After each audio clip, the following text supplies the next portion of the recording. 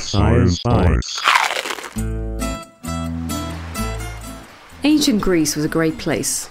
They gave us so many useful things like the alphabet, mathematics, and fabulous beaches to enjoy balmy, starry nights.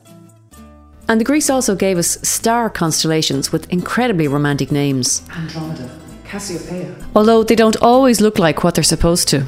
Plough to me looks like the saucepan, but that doesn't actually sound very particularly nice.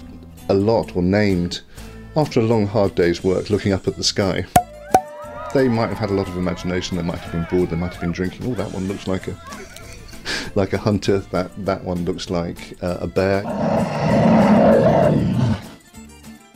Naming the stars made it easier for astronomers to talk about them.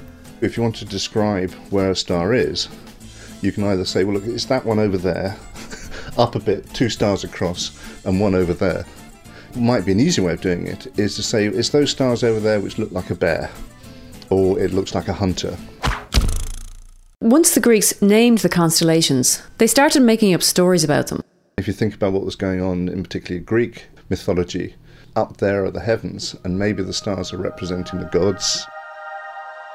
The position of the constellations changed throughout the year. Ancient farmers used them to plan sowing and harvesting. And the old naming conventions still have their uses today.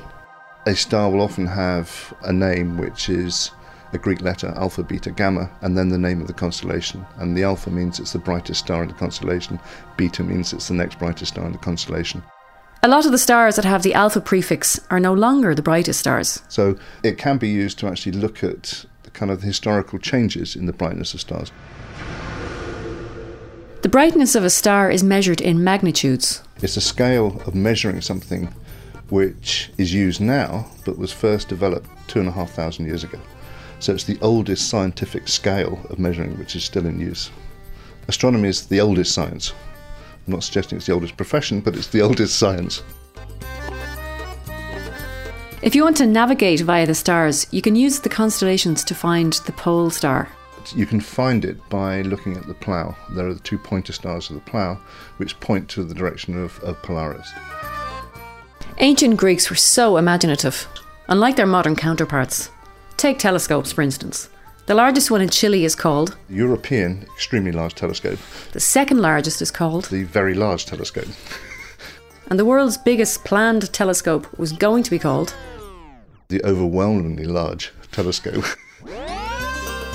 My name's Andy Shearer. I'm the Director for the Centre of Astronomy in the National University of Ireland. I'm also a Senior Lecturer in the School of Physics here in Galway.